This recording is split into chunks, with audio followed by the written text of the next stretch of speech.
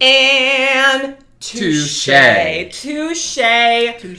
Welcome to this hot ass month called August in New York City. In the bedroom right now is someone that I adore so much. His name is Will Mayo. He's already been introduced once. But you know what? We believe in vulnerability and transparency. We do. We started recording and we had bad. mic problems. And look, before we even get into the guest, guest. let you all know that we've been having problems with our mic cord. We've been having problems with our mic cord. And we ordered a new one, but it's not getting here till tomorrow. So what I resourcefully thought of before Will left his apartment in my neighborhood was I was like, you know what? Will is in film. He makes his own work. He does post-production. He actually is a sound engineer, editor, mixer. Yeah. I'm just going to ask him to bring some shit. So he straight up brought his microphone. And then I just made him fix our sound before he started his He was podcast. wearing the headphones. I was like, will you press the button on the garage band? So that's where Jeff and I are today. Right, and that's the power of Will Mayo. The power of Will Mayo. To be honest, my boyfriend Ian suggested that I bring this mic without even being asked. Now I have a question. Bring it out just to fuck with you guys. Okay, so it wasn't to fuck with us or was it, their sound is not my favorite. And I just need you to at least for my boyfriend's episode, I needed to jazz it up a bit. That maybe went through my head at some point. It's fine with me. But, it just... We're a DIY podcast. It's a nice mic. And I was wondering what mic you were using, so I thought of the mic. We're using the general mic that everyone in the podcast uses. We use the Yeti, but this is the Shure. Neither are sponsors. Neither are sponsors. It'd be great if you are a microphone company that deems yourself better than a Yeti or a Shure, I can give you my address. Slide into my DMs. Sure. Wait, you're young. When you hear slide into your DMs, right. What does that mean to you? Now, you're a listener of the I know the podcast, so context. you understand the context of this. I'm a huge fan of this podcast. Can we just... I love how it sounds. Sliding that means that you just... there's a sexual connotation to that. There is, right. I didn't kind of know that. It also it doesn't have to be sexual. I think it can also be a practical slide into my DMs. It's just... I think that's what I thought, and then now I totally get why it's kind of sexual or completely and totally, and I'm a little embarrassed, but I'm okay with it. You're embarrassed? Just a little bit. Sometimes I miss cues, like sexual cues, and sometimes I miss those things, and I'm like, wait, what? Oh, I didn't think... Oh. We don't have to get into that. I'll tell you one thing. Somebody was said ghosted once. This is years ago. I know what it is now, but I didn't know what it was in that conversation. I was just like, and I just really played along like I knew, and finally I had to be like, I'm sorry, I don't know what you're talking about. That is hilarious. And was it someone who was confiding you and then she ghosted me and she never called me back, and you're like, with a smile on your face. No sense of sympathy whatsoever. It did go on for 3 minutes before I was like, I'm sorry, I need more information. Because she said it 3 times. I'm proud of you for asking her. Thank you. Let's get back to our guest. Will I met 5-ish years ago via Ian, your boyfriend. Ian. Yeah. Who I don't know how you know him. I think Randy Harrison. Oh, okay. That's our connection. I don't know how or Randy, why. I'm not even sure how he knows Randy. Well, but I know. I know. I don't know either. We'll ask either of them when they're on the podcast. Okay. But so so that's how we met, and you so graciously let me use your apartment for episode, I believe it's episode 5 of New York is Dead. Oh, really? Yes. Oh, that is fun where Malik Ponchaloy's episode with the monster. Isn't that beautiful episode? That was episode? fun to meet him. Isn't he a true gem? Yes. He's such a sweet guy. He's so sweet. That was a really fun. That was our day one of shooting. Day one was that episode. And it was really fun. And you let us get slimy and gross in your apartment. And I hope we cleaned up properly and everything was okay. Yeah, I can't remember. Great. If you can't remember, I broke issues. nothing. Yeah. Great. Fantastic. But thank you publicly. Thank you again. I'd like to thank you publicly. I loved watching you guys do You the were takes. You took some beautiful pictures too. I did? You took some stills. Oh, I have I them. remember. Your name are on them in my hard drive. There's some stills that you took. And that's because you are, and the reason you brought tech and you took great stills is you are a filmmaker. But wait, because this happened, this was, I'm introducing Discovery like a lawyer. Go ahead. Before, when we had to redo, you told us how you met your boyfriend, and I found it very interesting. So will you tell us again? Yeah, it's cute. So I was going into senior year of NYU. I moved to Park Slope down the street from Jen. And I met Ian on the stairs like within a week of moving into that apartment building. Yeah, into that apartment building. And then how long did you date before you decided, I'm giving up my lower floor and moving on up? A year. It was a year. I moved up a year later. There's something about, though, that I get the money situation, but there's truly something about our friend Jim Andrelis and Larry Crone have 2 apartments in the same building. Yeah. And to me, there's something that gets me very horny and excited about having my own apartment above. Specifically above, just because I like top floors, my significant other. So I'm just sharing that. Were you directly above each other? Am I leaving a stain on your table? No, this table, girl, I want you to look at this table right now, and I want you to see how much I care about a stain. That much. Okay. What was the question?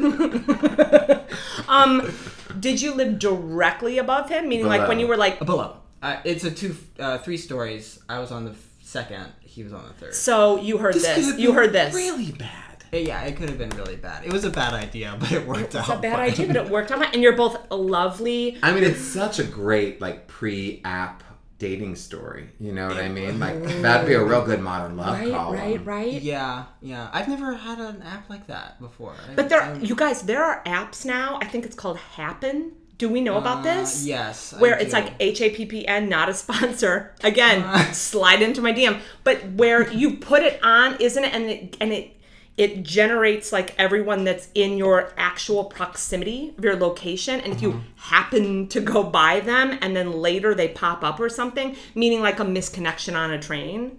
Right. I've heard about this. That sounds so scary to me. Do you know what I mean? It's just like, anyway, what I'm saying is you didn't need to happen. You just went, oh, there's a person. We're going to talk. Blah, blah, blah. Now we're together. Whoa. It didn't happen immediately. It's not like we met and then we're like, let's date. We met, what was I doing? I think we were in Manhattan and we like bumped into each other on the platform. Oh, and you're like, and we're going to the same place? And we started talking about a lot of different things, but then he mentioned that he was watching like old Russian silent cinema, and I just happened to be doing the same thing. And I thought wait. Okay. At the time. And we're with you. No, we're not even going to question it. There's not even a joke there. Go ahead. Honestly, if that were in a movie, you'd be like, that wouldn't happen. And that's... and I thought it was really sexy, so I was like, I'm gonna get into this. Good. And you did. And then you were like, then we saw a movie. Down and watch some Russian cinema. We don't have to talk. Neither does the film. We watched one date, if you cannot even call it a date. I went upstairs and watched a Kurosawa film with him. That was another thing that we did. Which one? What was it? The one that's Macbeth. Throne of Blood. Yeah. Sounds we didn't watch any of it, but no girl. So you weren't worried about the person below hearing you neither. Oh, Jeff, it's cute. The dad jokes are getting really cute. I love them. No, girl, it's real. That wasn't so bad. I didn't say it was bad. It's cute. I avoided making a top and bottom joke. So. You're welcome. So you graduated from NYU. Was your degree in directing, filmmaking? So the undergraduate thing is a film and television production degree. I understand. Yeah. Okay. Oh, Tisch School of the Arts. And you are from Tennessee. Mm-hmm. And I know because I watched a wonderful short film of yours that was about your grandfather. Yes. And oh shoot, what's the title again? As Beautiful Inside. As Beautiful Some Inside. Some people just are like, beautiful inside. As Beautiful Inside. No, I get it. And it's a gorgeous short film. It's a couple years. You made it a couple years ago. Yeah, 2 years ago. It was 2016. And you received a grant. Yes, I did. You received a cute grant. You got a cute grant for that, and I was like, look at that grant. Was that a New York grant? So it was kind of a random thing that happened. We made a film before that called First Night Out. That was 2 Oh my minutes God, long. which we need to talk about. Anyway. Sure. And it went to a festival in Seattle that, I mean, it was just like a youth film festival. Sure. Because I'm young. Yeah, you are. You're really young. And this production company reached out. They're called Voyager, and they wanted to give a grant at this festival. They were looking for people to pitch ideas to them. And I wasn't even at that festival. They emailed me, and I pitched, and I got the grant. But I mean, it's not like I immediately had that idea. They were like, "Do you want to pitch?" They gave me. Yeah, I was give like, me a second. Let me You're think. like, of course I have an idea. Like, I'm not a documentary person. I really am like I write fictional stories. I don't really think about like what kind of documentaries I wanted to make, and I turned to Ian because I make everything with Ian. He's produced First Night Out. He wrote First Night Out. And I was like, what? I don't have any ideas. Like some sort of social justice reform. Something, right. And he's like, you should do a documentary about your grandfather because I actually made furniture with him. I have 2 pieces of furniture that I made. Were either of them in the film? No. And that was something that was left out. I mean, we thought about it, putting it in, but it was like... You didn't need it. Yeah. You didn't need it. No, didn't need it. The film was so gorgeous, and it was shot beautifully. Of all. Mac Fisher, the DP on that. It was beautiful. Your family, did you first of all, did you gag at that, like, raspberry pie moment, cobbler moment that his aunt made? I was like, that was your mom. Your mom, it was your mom. Yeah. And I was like, excuse? I was like, she is making some raspberry cobbler moment that in this beautiful them from like the fresh. tree. Okay, wherever you're from, is that your damn house? There are horses. Yes. Wow. That's where I grew up. So you grew up there at that barn. That farm, yes. Everyone, you need to beautiful house. That go to. You can go to willmayo.com. No. willmayofilm.com. willmayofilm.com, and on there's a link. It's a Vimeo. It's on Vimeo. You need to go it's a couple minutes, this beautiful film, and you need to at least just see where this boy grew up, honey, because it is a magazine. The stuff your grandfather makes is like insane, uber complicated. It's all like spindles and beautiful. He was masterful. It was amazing. He was a masterful. Those corner chairs, those chairs. I was like, what's going on? What's going on? What's going on? They were crazy. Also, just like the beds and stuff. Like it looked like something you would buy. That one shot of my mom's bed in the house is beautiful. When it was showing in theaters at festivals, it would get gasps. I'll tell you why. She didn't have a thing under her bed. No, she didn't. As a New Yorker, I was like, oh, God bless. She doesn't have a dust ruffle. It's so impressive. Your family, and what you captured in that film, I felt I related to in many ways, or like there's part of it that like I aspire to. Like I was just sort of the craftsmanship and just the way your mom has the house. Right? I'm assuming it's the way your mom puts together a house. I didn't mean to assume that. And your grandfather. Well, she did clean for the film. Oh well, fair. But I mean, it as is any good lady. yes, but you know when someone cleans, but she ain't no hoarder. Yeah. You know, and it just there was just also like your grandfather and him going through, is it dementia? Yes. He has a specific form of dementia. It's called aphasia. That affects his speech. Right.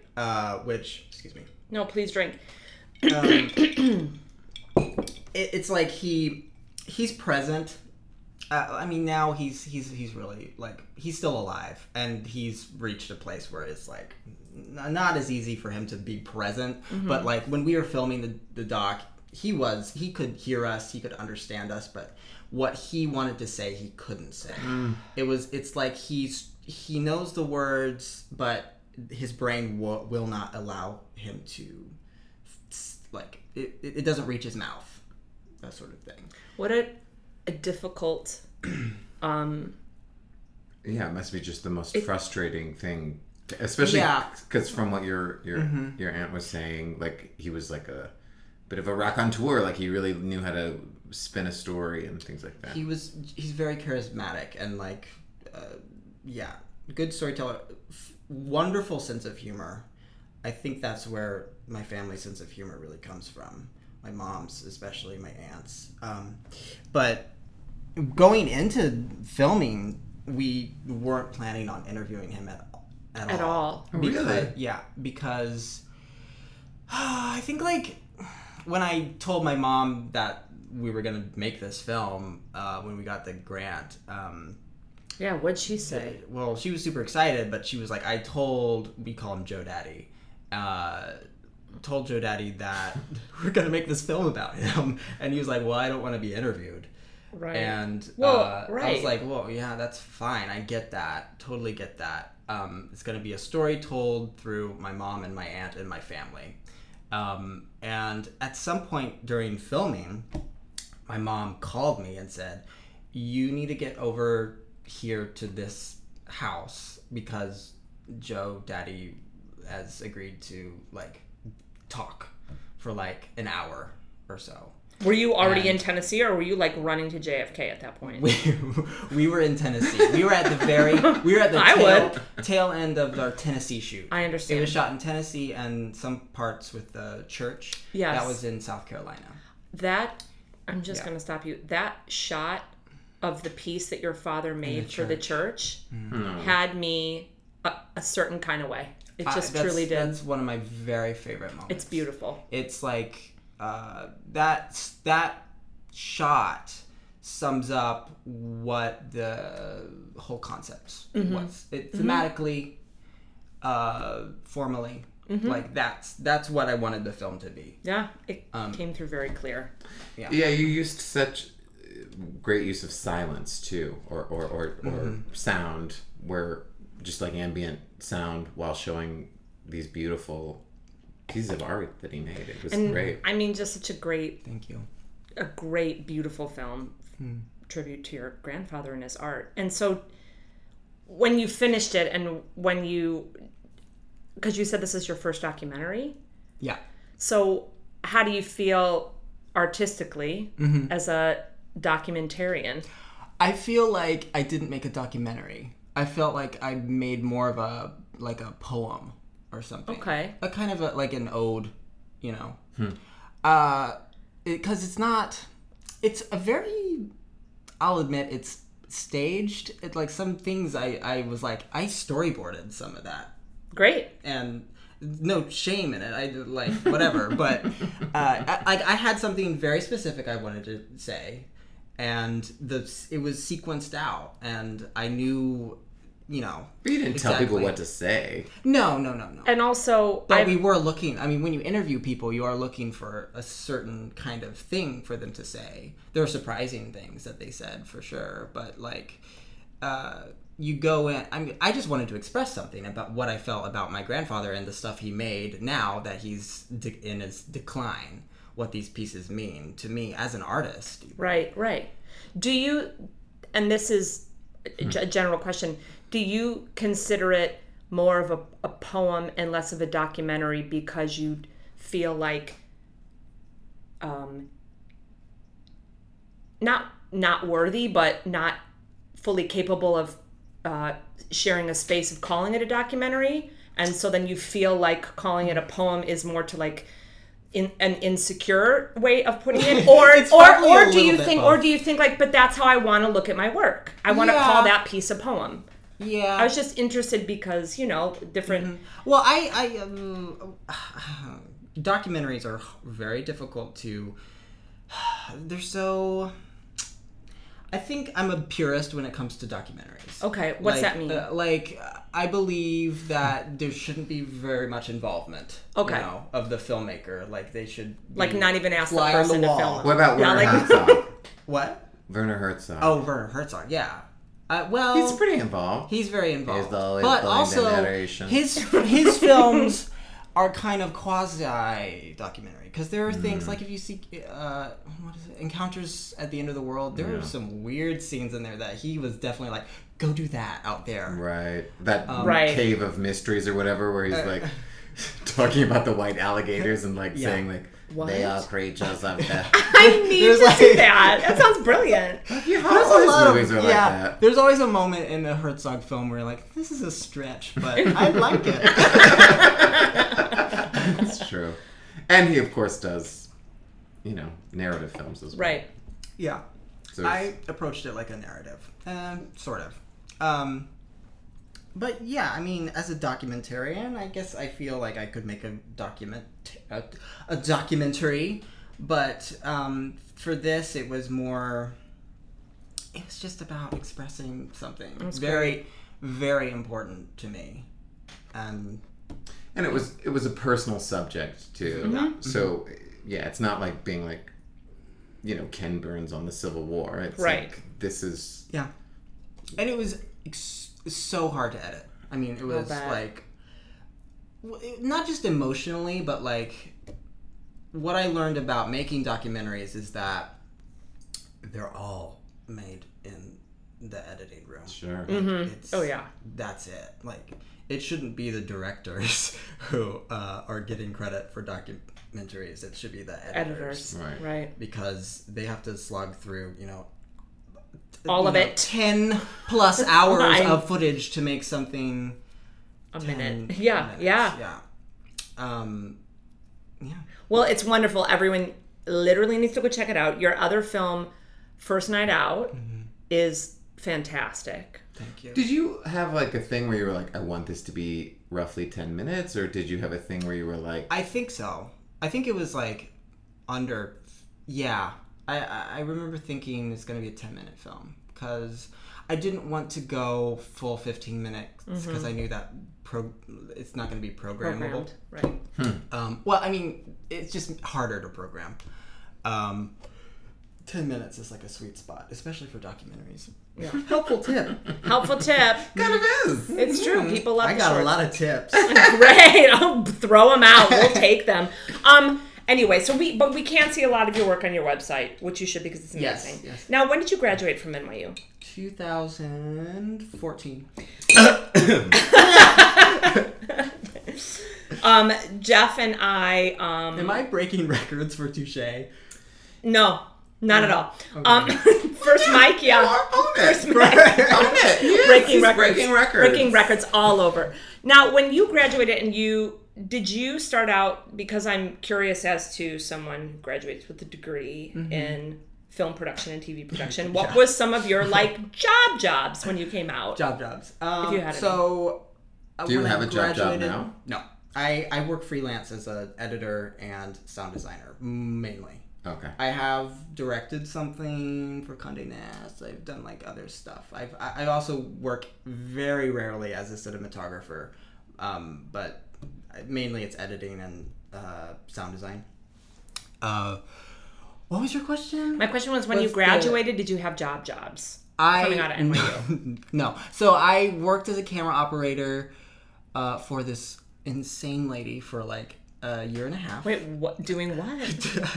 Tell me everything. Oh my god. She was making a documentary. I can't talk too much about it. It's okay. Not that she's gonna listen to this, but you don't know. I don't know.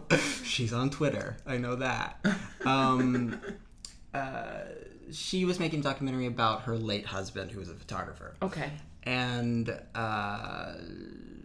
she needed somebody to film her going through this archive of his work. Great. And she was paying me, like $200 a day. Great. And that was paying the rent for like a Of course. long time. Nothing happened with that footage, at least not that I know of.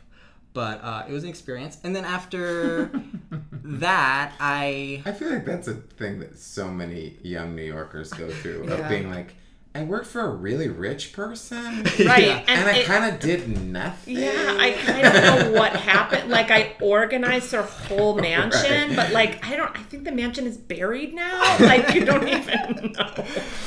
Yeah, and after that, I can't remember what happened after that. I must have gone into sound design at some point. I had a falling out with being working on sets as a cinematographer, assistant camera person. It just wasn't my thing. I think it was the macho. I was just gonna say, I've never met a gay camera op. I've met gay DPs, but I know a few gay assistant cameras. But not the majority. I know a lesbian one. Yeah, but I know many lesbians. Yeah, but I don't know any gay men. Yeah, I can't deal with that 12 hours a day and macho and like I'm an introvert. I just can't put up a face for that long. So post-production was way better, easier for me to handle. And I can't remember what happened, but somebody asked me to sound design. Oh, I helped my friend Emma sound design her thesis film at NYU, which I also happened to shoot. And then somebody else wanted me to sound design their film, and it just snowballed into like sound design. Then I got a full-time job at a post-production house in Dumbo. I was a post-production manager. Oh, great. For like half a year. And then I realized that it just wasn't...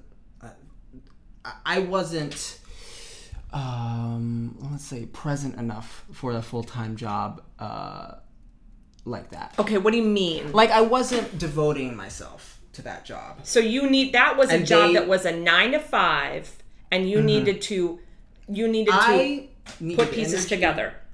Yes. Literally, people and... Yeah. Was it other people? And I had to... It was one of those jobs where it's like, I have nothing to do, but I have to look productive right now, and I could be researching, things... new post-production things online, track the news of the day about post-production, but I had no... You couldn't. I just couldn't find the energy to do that, and it was like, I can't, I'm not right for this job, so I left it. And then after that, I got into editing. I actually did a lot more sound design after that, and then like December 2016, I started to edit something, and I was like, this is it. I am so happy to do this. You feel like you're a great editor. I just love doing it, and people are happy with the work I do. Great. All the real auteurs edit their own films, right? I don't know. Or like they do. They sit with. There's that woman that Scorsese does all of Scorsese. Yeah, I mean, or Spielberg edited along with his longtime editor. Like they would like cut scenes next to each other and then compare. Ah, interesting. Yeah. Mm-hmm. Or they work with the same person a lot and have kind of a dialogue about it. But let's go back. Mm-hmm. You're growing up. You live on this gorgeous, glamorous. It was a dream. Huge. Yeah. I took it for granted growing up. You sure did. Until you made that film. Perfect shot of when those horses are running and the dog is like hiding under the fence. Yeah, that was cute. Literally. I knew that was cute. Oh. So you're, I don't know, fanning yourself on the veranda or whatever. And little baby Will, what does he want to do? Did you want to be a filmmaker from the beginning? So, no. I mean, I guess it depends on what you mean by the beginning. Well, here's what I'm asking. You said earlier, you were like, I need some water because I'm one of those people with a dry throat. Like, for instance, one time I was on the stage and I gagged. And so we're ready for that story now. We're ready for that theater gag story now. Yeah, that's in high school. I'm trying to dig and see if you were an actor at some point. I was. I think the film thing came before being an actor, though. So my friend Max, longtime friend from like age, 9. I still, we haven't kept up, actually.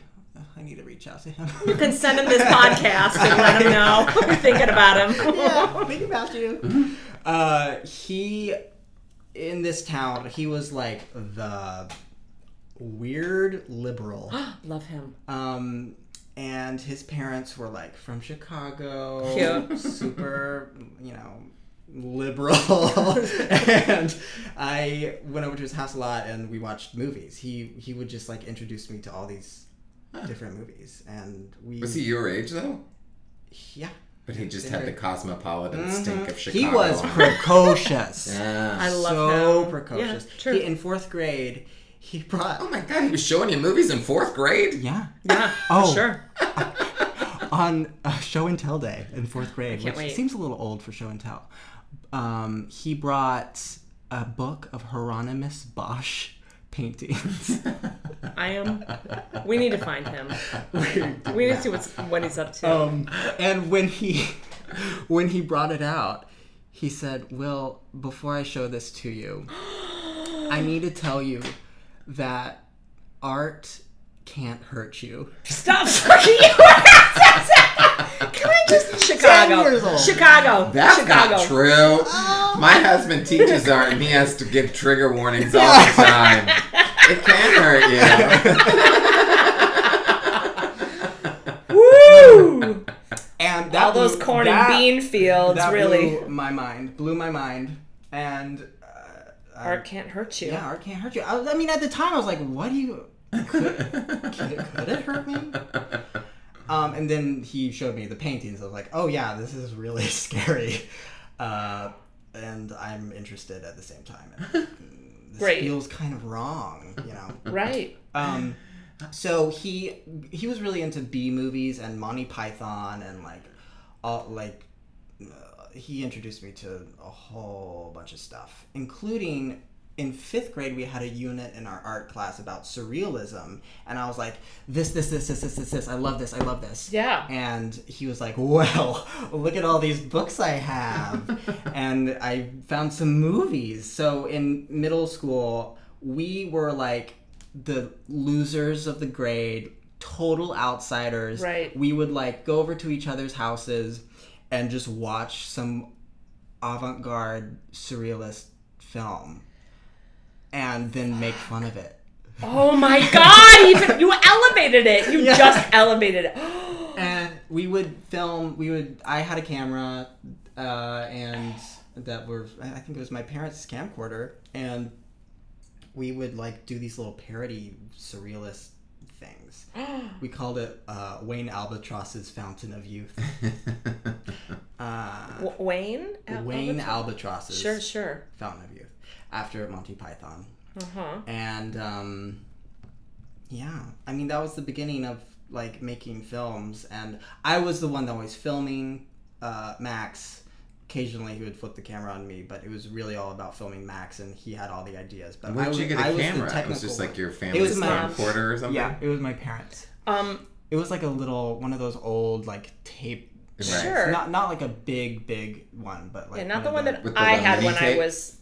a little mini DV tapes. Yeah, mini. And then did you edit it in camera, or did you get some sort of... I had this like editing software that came with the camera. It was called like ULEAD Pinnacle Studio or something. Or something. It was exactly It was ULEAD exactly- Pinnacle. I think I just combined 2 of those programs. But And do you still have any of this? have the old like. Do you have these? Yeah, I do somewhere. You need to find one with you as a child. Well, this was only like 15 years ago, right? Yeah, 15. They exist. Mhm, It exists they somewhere. exist. Find Like the the tape. internet was them- happening. They're actually on DVDs somewhere in my We old can room. find those. We need to find those in your old room. Call up that mom. Go under that 4-poster They bed. They're not under There's that nothing under four-poster that bed. poster bed. We saw you, right? So you made movies. So this is where you've sort of your artistic like spark came from a decent Chicagoan.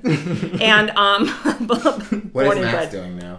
Max actually went to He went to USC or UCLA for filmmaking, and then he wanted to fantastic.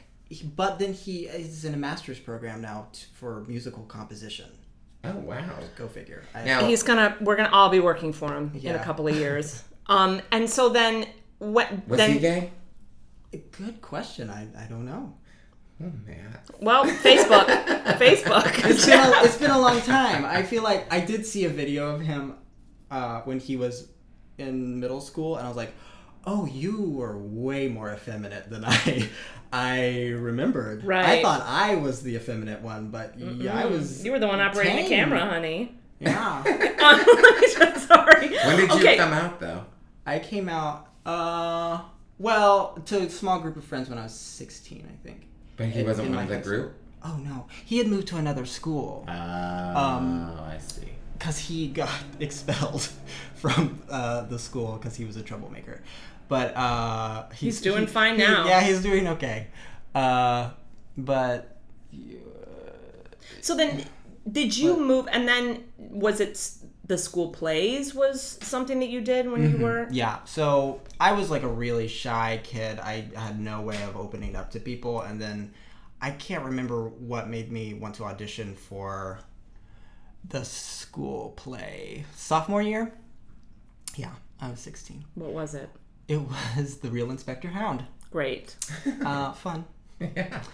And I got a good part in it. I was Simon. It was like, it's a melodrama. It's a play within a play. Great. And I got to just act it up, and it was great. And then West Side Story was our spring musical, and that was like, oh, this is great. I get to be as gay as possible in front of people and not like. And they have to watch. Yeah, they have to watch. You have to sit there silently. I was Baby John in the Jets. A lot of people too, like when people are like, oh, I was an actor, I was in the school play, but yeah, because that was the thing that was artsy in high school to do. Just like, I didn't, swim or play basketball or softball in college, but I did because that was like the sporty thing to do, but it didn't, Yeah. So it was like an arty people or who were interested in something like that. Yeah, and then our drama teacher left after that year, and we got a new drama teacher. Her name was Jenny, and we became... She's from Chicago. Jenny Noel, and we became really good friends. She was like my second mom for like several years. Great. And she was like definitely like, oh, this kid's gay, and I need to be his friend. And she cast me as like the lead in several things. Like what? And it was just like, I can't even remember what we did. It was like, we did As You Like It. I was Jacques in that, and God, what was the... Oh, Little Shop of Horrors. I was Seymour. Of course you were. Wow. So you do sing? I do. My family, there is an artistic side to my family. My grandmother was musically inclined. She was like one of those people who could play anything by ear. Wow. She had a lovely voice, and I did inherit a voice. I haven't sung in years, but I do like to sing. Well, 5, 6, 7, 8. Let's pull one out. Oh, it's been a lot. So when did you decide, like, what I want to do is write and make my own stuff? I think it must have been junior or senior year, because I went to governor school summer between junior and senior year. What's that? It's a Tennessee, it's like a government sponsored thing. There's a lot of government sponsored things in Tennessee, believe it or not. Believe it. And there's a art summer camp that all these kids go to every year, and it's great. And this was the first year of filmmaking program, and by the end of that I was like, yeah, this is what I want to do. I want to be behind camera. And I didn't give up acting. I did act in a few things in film school, and then I was in one summer I went home, and I was in this, like, I worked at a dinner theater. I got a taste of the 6-week run being an actor, real actor. What was the dinner theater? Dinner theater. It was Chaffin's Barn Dinner Theater. Yeah, keyword barn in Nashville, Tennessee. Wow. Well, Nashville's kind of it's cute. chic. Maybe not in a barn? Barn was on the outskirts of Nashville. It must have been clean enough. They served dinner in it. It's a very well-known place. It's right beside a very famous joint called the Loveless Cafe, which is like a big tourist thing. It is, okay. Yeah, and everybody knows about it. Have you been to the Loveless Cafe? That sort of thing. But Chaffin's Barn is a dinner theater.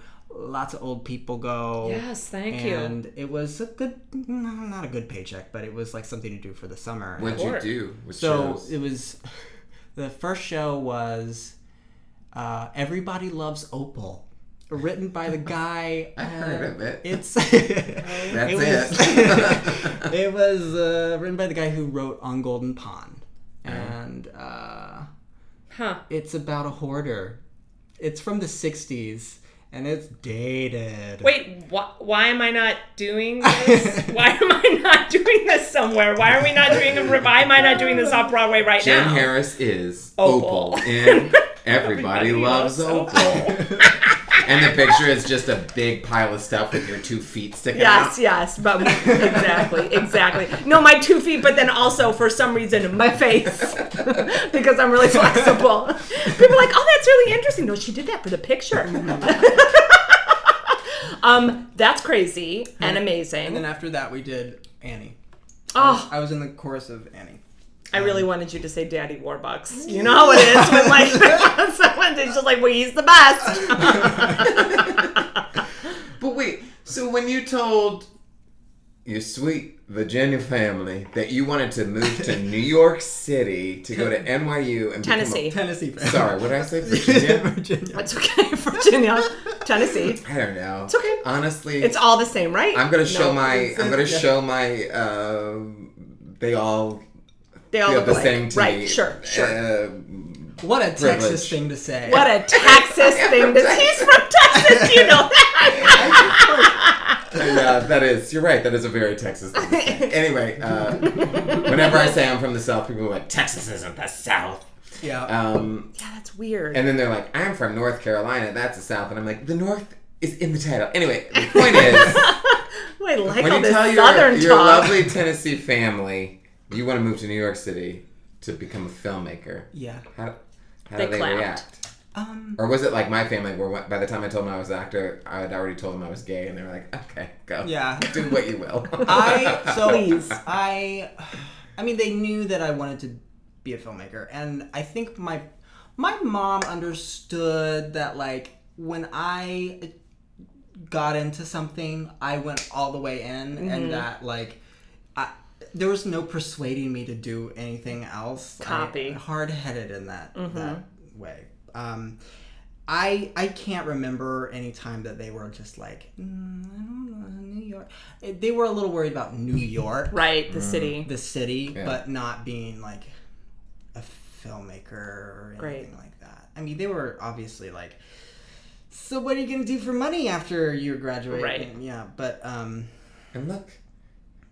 You're doing great. It's like 4 years later, you already don't have a day job. That's insane. 4 years. Well, I did need a day job last month. And, right, of course. And I did have one, but it was temporary. I have my periods where I need a real job. We all do. No, don't. I mean, we did not assume for a second that you didn't. I didn't presume. You have your period, you make a chunk of money, and then it's like... do this or do that, or people are like, now it's time to... Spring and fall for me, it's like, I'm making money, and then winter and summer, it's like, I'm dying. I need to reach out. I need to go on the web. I need to go to the websites. I need to find out who needs what. I need to boom operate. I need to do what I need to do, right? I need to get on set and deal with that toxic masculinity just for a day to get that $200. I think it's getting better with the toxic masculinity, though. I've noticed it in the past 3 things that I've shot, and I've been paying attention. Yeah. Because what do I love more when I'm nervous about shooting a scene? paying attention to the crew. What do? I focus on my scene? No. Do I hang out with the crew? Yes. Because I'm like, if you're on my side, then this will be better, right? Like, I'll feel more comfortable. I always feel that way. And also, just because sometimes actors, like, take me out of things because they're being weird, and I'm just like, oh my God. And I think actors, if I'm ever directing something, the actors are who I turn to if I'm like feeling stressed at all. I'll turn to them. Yeah. And it's great too that even, that you have experience as an actor. You've been in front of an audience. You've been on the other side of a camera. Yeah. Like you know how it all operates and works, and you have a basic sense of what it's like on the other side, right? Can't that make you a better filmmaker of all? I mean, I remember my boyfriend Jimmy is a filmmaker, and he's in locations right now, which is actually fascinating, to tell you the truth. I can't believe how much I've learned just from learning about locations, which is like home base number one for any financial anything and anything. But I've even seen some things that, when he was in college and they were making film and he was directing and writing and they were shooting things, they used each other. And so he was an actor in a lot of things. Yeah. But, okay, so maybe this is a weird question, but like recently I was like, well, why couldn't I direct? I guess I could direct. And then I thought about it like I did 2 or 3 more steps. And I was like, well, first of all, I would get really overwhelmed with all the details that you need to be a director, because it is such a macro thing where you have to really understand everything, and you have to be like, wait, the set is wrong, or the lights are weird, or whatever. But the thing that really stopped me was like, I wouldn't be able to say like, I need this, and it's got to be this, and that's not the thing that I asked for, and I want that. I just wouldn't. Like, if somebody gave me some set that I was like, ugh, I don't like this set, I'd be like, okay, we'll make it work. And that's a shitty director. Yeah. So, as someone who is a self-described introvert, is that an issue for you, or? I'm assertive when I need to be. I mean, I know what was in my mind, and like I'm very certain that my way of doing it will be the right way. That doesn't mean that nobody else has a say in what we're doing. Right. Like I love feedback, and I want everybody to be a part of it. But if something needs to be fixed, like I'm like, fix it. Like just fix it. I don't know. I can be a sassy director. It's okay. You can be sassy for a little bit. It needs to get fixed because this is what we're here to do. Yeah. And if it's not right, we're going to watch it forever. It will live forever as is. And if the thing isn't fixed, it's not going to be right. Yeah. I also actually think, I'm just going to say, side note, I think you'd be an amazing theater director, Jeff. I'm just saying. Yeah, I don't see why you couldn't. I think you could. And also, like, okay, so the first time out, just, like, hire amazing designers who's like, shit, just elevate your ideas anyway, and then you don't even have to worry about being assertive at first. Just be like, okay, well, they're really, really good. Yeah.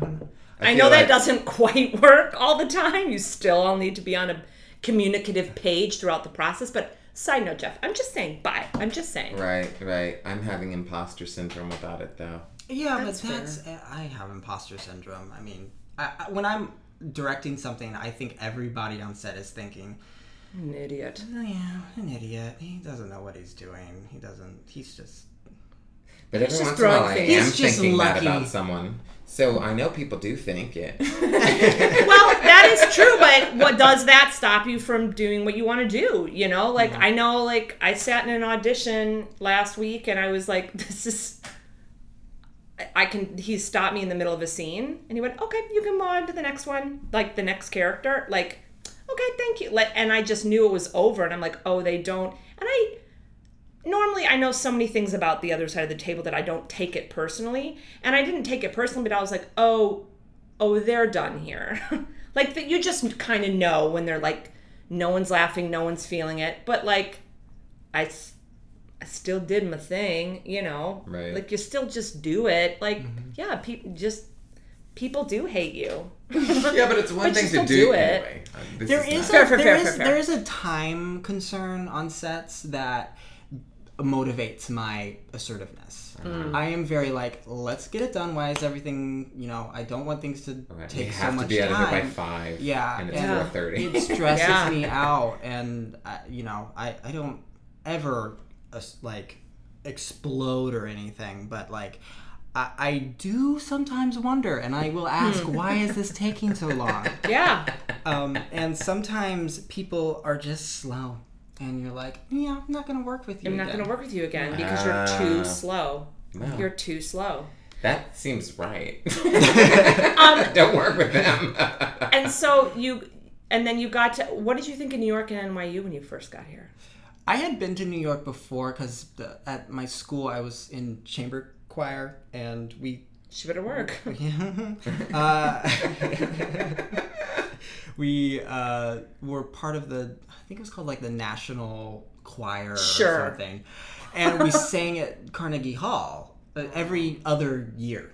And that was my first taste of New York. A very, curated, safe. Not that it's not. Uptown. Yeah. Uh-huh. You didn't head into Queens. No Brooklyn, And then I think we toured schools at some point in New York. And so by the time I arrived in New York, I was like, I know what New York is like. Mm. And it wasn't like I was scared. I was excited to be there. Mm-hmm. I was so excited to be among so many gay people. Mm. And I mean, Governor School in Tennessee was kind of my taste. All the gay kids in Tennessee go to Governor School. Were you like, thank you, Jesus? Did you kiss the ground? Yes. Of course. Yes. Of course. I actually met my first boyfriend at Governor School. He was from Knoxville. I was from Franklin, which are 3.5 hours away from each other. We met... And we were like, let's make this work long distance. Of course. And we had this relationship. I would drive to him every month or something. And we were just so into each other. What did you do? Write letters? Make phone calls? Lots of texts. Oh, right. Right. It's okay. It's okay. Right. Or text. Yeah. I guess you FaceTimed and shit. Yeah. Oh my God, I'm just realizing you were in that relationship while I was living in LA and Neil was living in New York, and I was doing the same thing. I don't know why I'm having this. I know it's very stupid low-hanging fruit of I'm an old person, but it's very shocking. Anyway. It's okay. Where was I going with? I don't even know where I was. We were. So, you were excited to be among gay people in New York. Okay, yeah. So, I went to New York and we, parted ways. And that's always what'll do it. Yeah. Going to college. Yeah. That's what did it. Yeah. Of course. It was heartbreaking. Oh, I was wrecked, but I got over it in a year and I was living a new life in New York. And how'd you like NYU? Mixed feelings. I mean, I'm so happy to be able to go there. Film school, by the time... I mean, we talked about having watched all these crazy films when I was super young. I had a film education before I went to film school. Good. Not production-wise, really, but in terms of cinema history and understanding the formal aspects of film and stuff. When I got to film school, I was ready. I was like, I'm here to make films. And I met some great people and made a lot of good connections and made some films. And it's a great, great opportunity. But, it was years ago. I was a different person. And now I look at my work and I was like, I was really figuring stuff out in terms of... But that's what college is. Yeah, but at the time you don't think that at all. And when you're in your late 20s like me, you think back and I'm like, oh my God, I wish I had done this differently. And yeah. How do you feel about your career since school, and how do you feel about your career? in these past. You're like looking at my table. I need you to not worry about this. My table like stuck. It doesn't matter. This Why table is this happening? Because it's water. It goes away. It doesn't matter. This table. Do you see this table? Okay. It's a train wreck. Do not worry about it. And don't let this distract, because I'm interested in this too, because I found that in your late 20s. What are you? I'm turning 27. Okay. I guess that's mid to late 20s. As people who are in our exceptionally early 40s. Very early. Yeah. 40. Anyhow, I just did this other podcast with these two young people. They're both 29, and they were both like flipping the funk out because they were like, I haven't gotten anything. I don't have an agent. I don't have a thing. I don't have a and they were really stressing. And I think I had that same thought too. And I remember Harry Boovy saying to me like, oh God, I didn't get anything until I was well in my 30s. Yeah, he did. Yeah. Don't even worry about it. I didn't even get my first agent until 31 or something like that. Yeah. So how are you feeling as someone who's about to turn 27 about your career? I feel hopeful.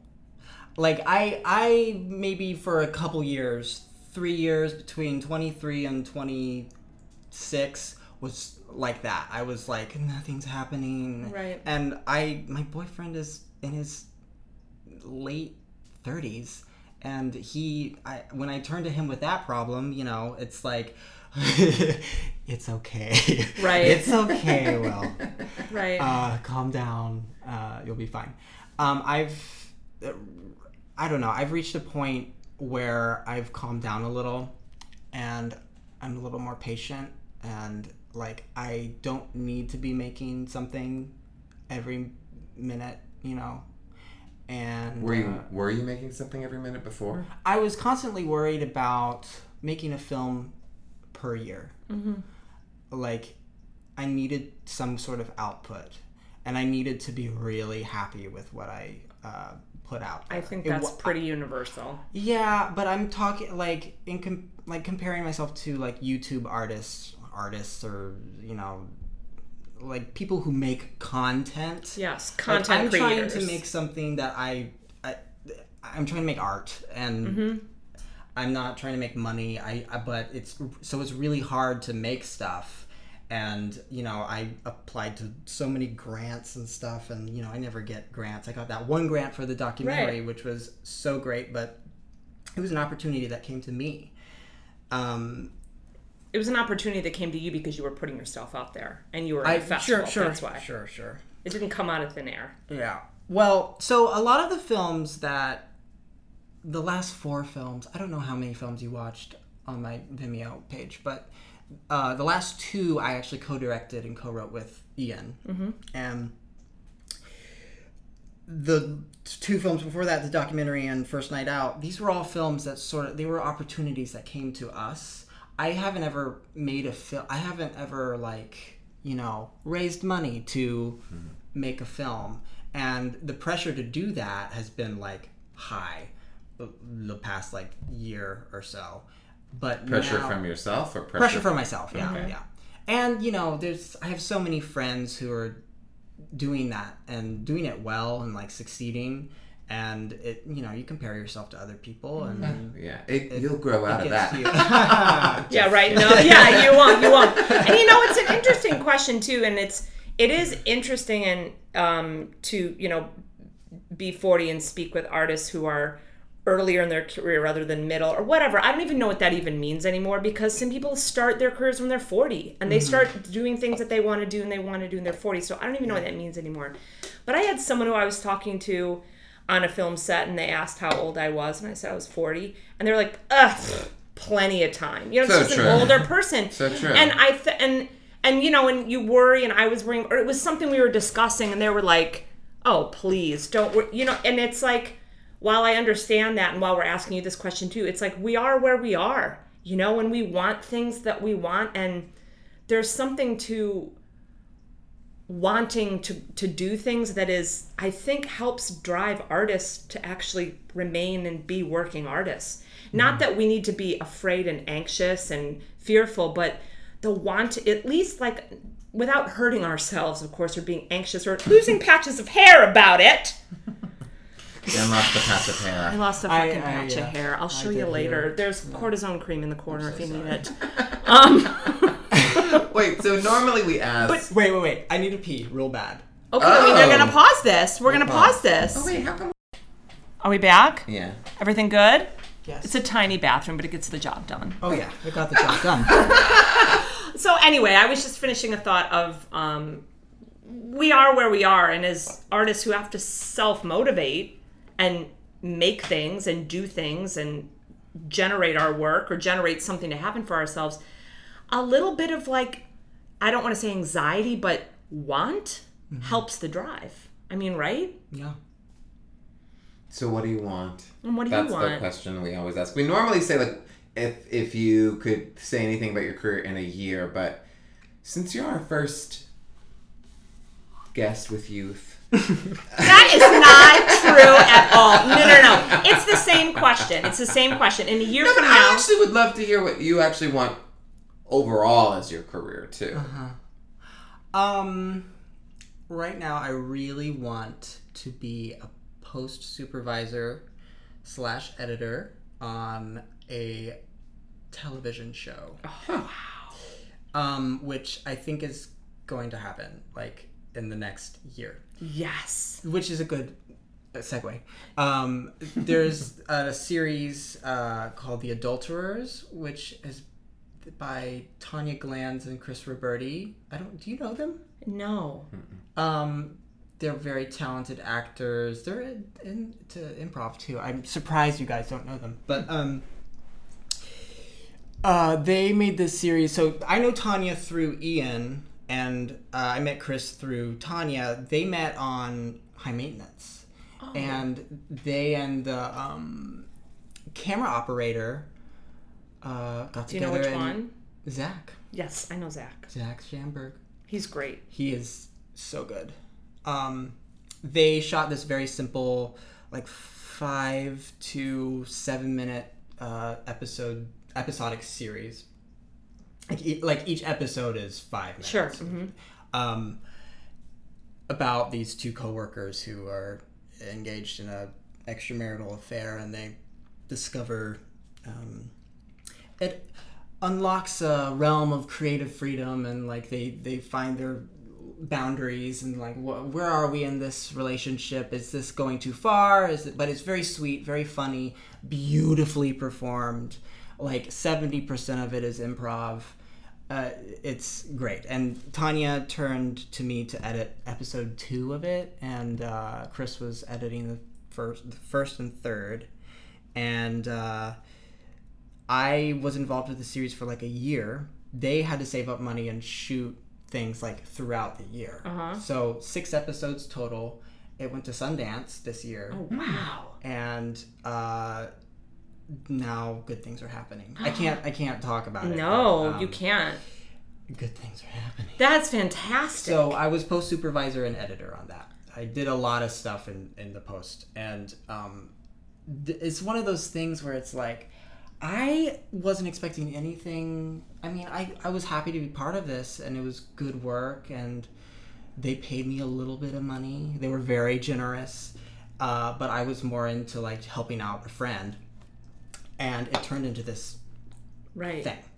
It seems like it's going to be a thing. I hope it is, but it just made me realize like, oh, this is what happens. Like, you just are going along and doing your own thing, and then suddenly it's like, oh yeah, you can this is your career, you can do it. Yeah, this thing that I worked on, that I was going to help out a friend, made some money. Sometimes that thing goes to Sundance. Yeah. That's great.